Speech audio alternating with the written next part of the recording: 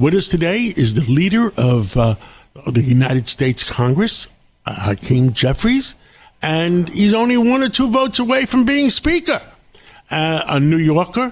I've known him a long, long time, and let's see what he has to say. Mr. Leader, welcome to New York. Back to New York. You're home. It's good to be home. It's good to be on the show. Earlier today, I was on The View. Now I'm with John Catsimatidis. It's a quintessential New York City media day. I'll tell you, I've lived in New York for over 70 years. I went to public schools in New York. I went to Brooklyn Tech, and I love New York. And we have to make New York survive. Right now, so many New Yorkers are afraid of what's going on. You tell us. I mean, you're a New Yorker. You walk around. What can we do to help New York? Well, there are challenges that we have to address, of course, to continue to make sure that New York City remains the greatest city in the world. I was proud to be born and raised, grow up in Brooklyn, didn't go to Brooklyn Tech, went to Midwood High School. They had a good football team. They had a good football team. I didn't play on it, but they had a good football team. I played baseball in high school, and it was a wonderful experience. And, you know, we want to make sure that we can continue to move forward as a great city. And so I think that requires, of course, a consistent fight for lowering costs, addressing, you know, the high cost of living that exists. It's a challenge all across America, but it's always been a situation here in New York, particularly around housing. I know it's an area that you have great expertise. We want to make sure we can continue to build housing and create and preserve as much affordable housing as possible so that New York City can continue to be home for the middle class, all those who aspire to be part of it, and people who go beyond it.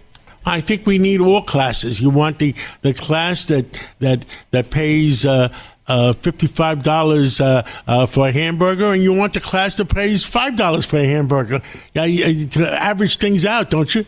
Our diversity is a great strength across the board, right? That's racial, that's religious, that's artistic, that's cultural, and it's socioeconomic, right? The entire spectrum. This should be a place for everyone. I agree 100%. Now, tell me, you guys, between you and Mike Johnson, you're 1 or 2 votes apart.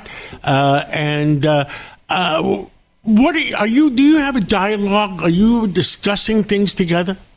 Yeah, my view from the very beginning of this Congress is that as House Democrats, we are ready, we're willing, we're able to find bipartisan common ground on any issue, at any time, any place, in order to make life better for the American people, to address issues related to the economy, public safety, national security, and we should always be willing to do that. And so Mike Johnson and I speak regularly, try to figure out where are those places of commonality.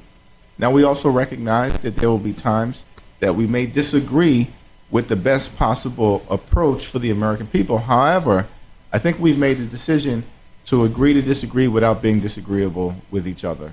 And my view, I think you share this view, John, is that in Washington we need less chaos and more common sense. Absolutely. Common sense has to be the key word. And what I say to people, it's not about being a Democrat or being a Republican. It's having common sense and saving our country. Now, the biggest disagreement in the last few months has been 1 or 2 things. One is the border. Now, we've had a discussion before, and I said that, look, I am an immigrant. I believe in immigration, but I believe in checks and balances, and we should know who's coming and going.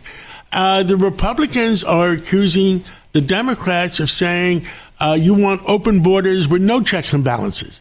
Can you tell us the truth? Thank you for that question. Of course, we don't want open borders. We have a broken immigration system. It needs to be fixed. We have challenges at the border that need to be addressed. Now, our view is that we should do it in a comprehensive, bipartisan, common sense fashion.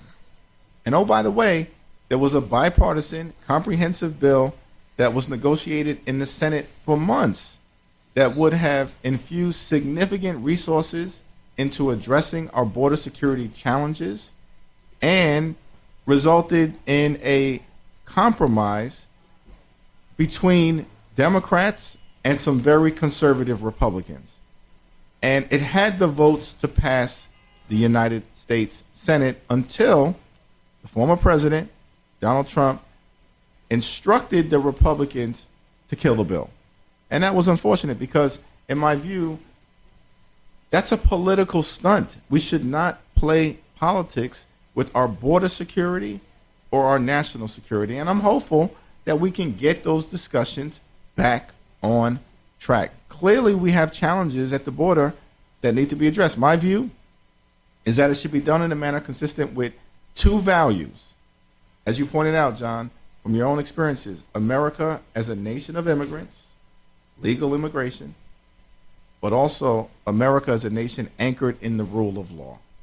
And we can solve these problems if we're willing to do it together. All we have to do is get one round table and all sit down together and do it. Because the Republicans are going out saying that you want 5,000 uncontrolled immigrants a day. So are they wrong?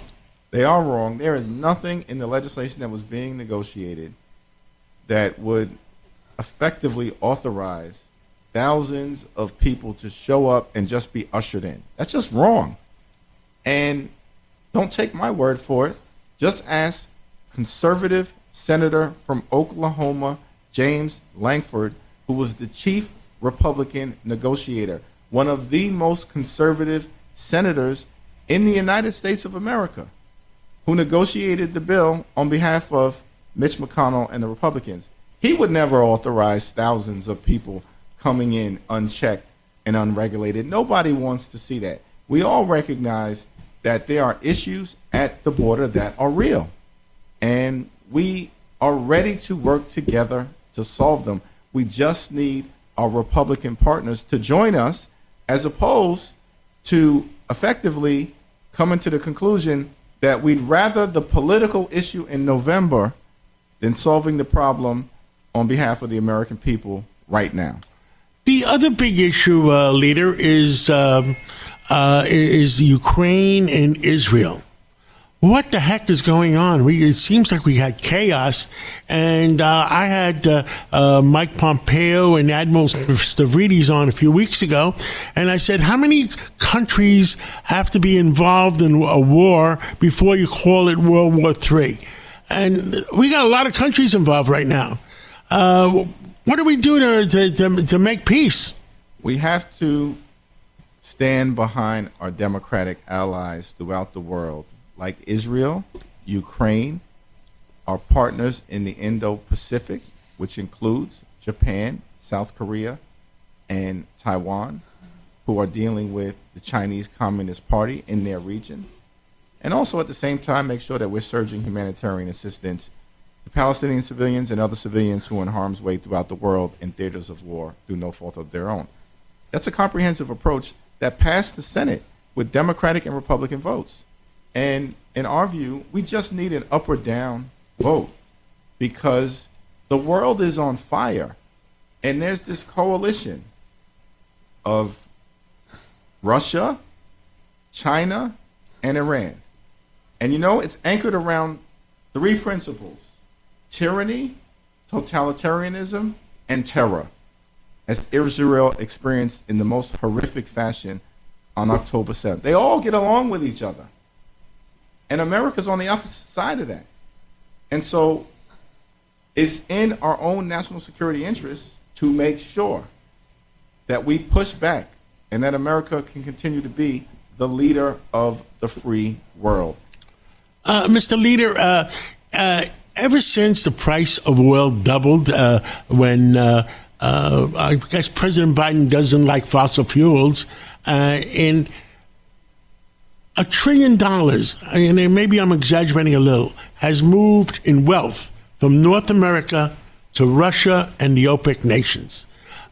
We took Iran from 400,000 barrels a day to 4 million barrels a day. We made them zillionaires, and they took the money, Mr. Leader.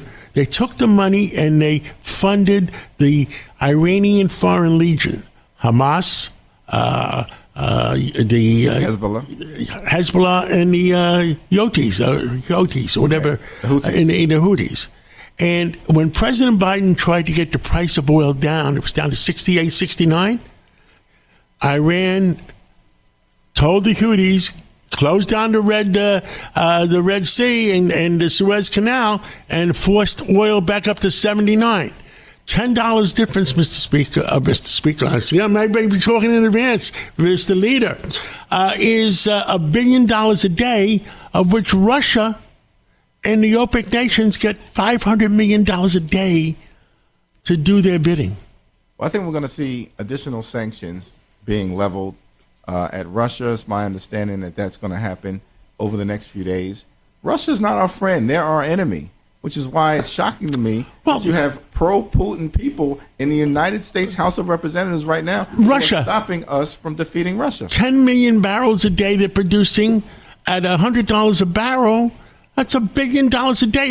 It funds their entire economy. It funds their war against Ukraine. Well, that's correct. I got tears. I got to use the Kleenex. But there are over 190 countries in the world. Not everyone shares our values. So there are going to be countries that deal with Russia.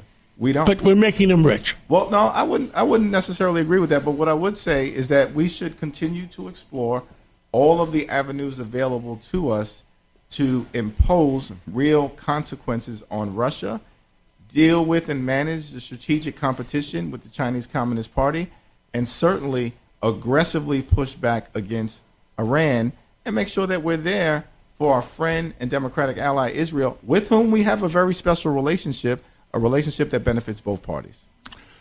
Mr. Leader, Hakeem Jeffries, thank you for being with us today at WABC. And common sense has to prevail to save our country.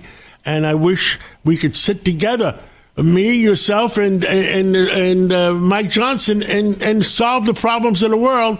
But I look to continue our discussions. Look forward to it. Thanks for having me on. Thank you.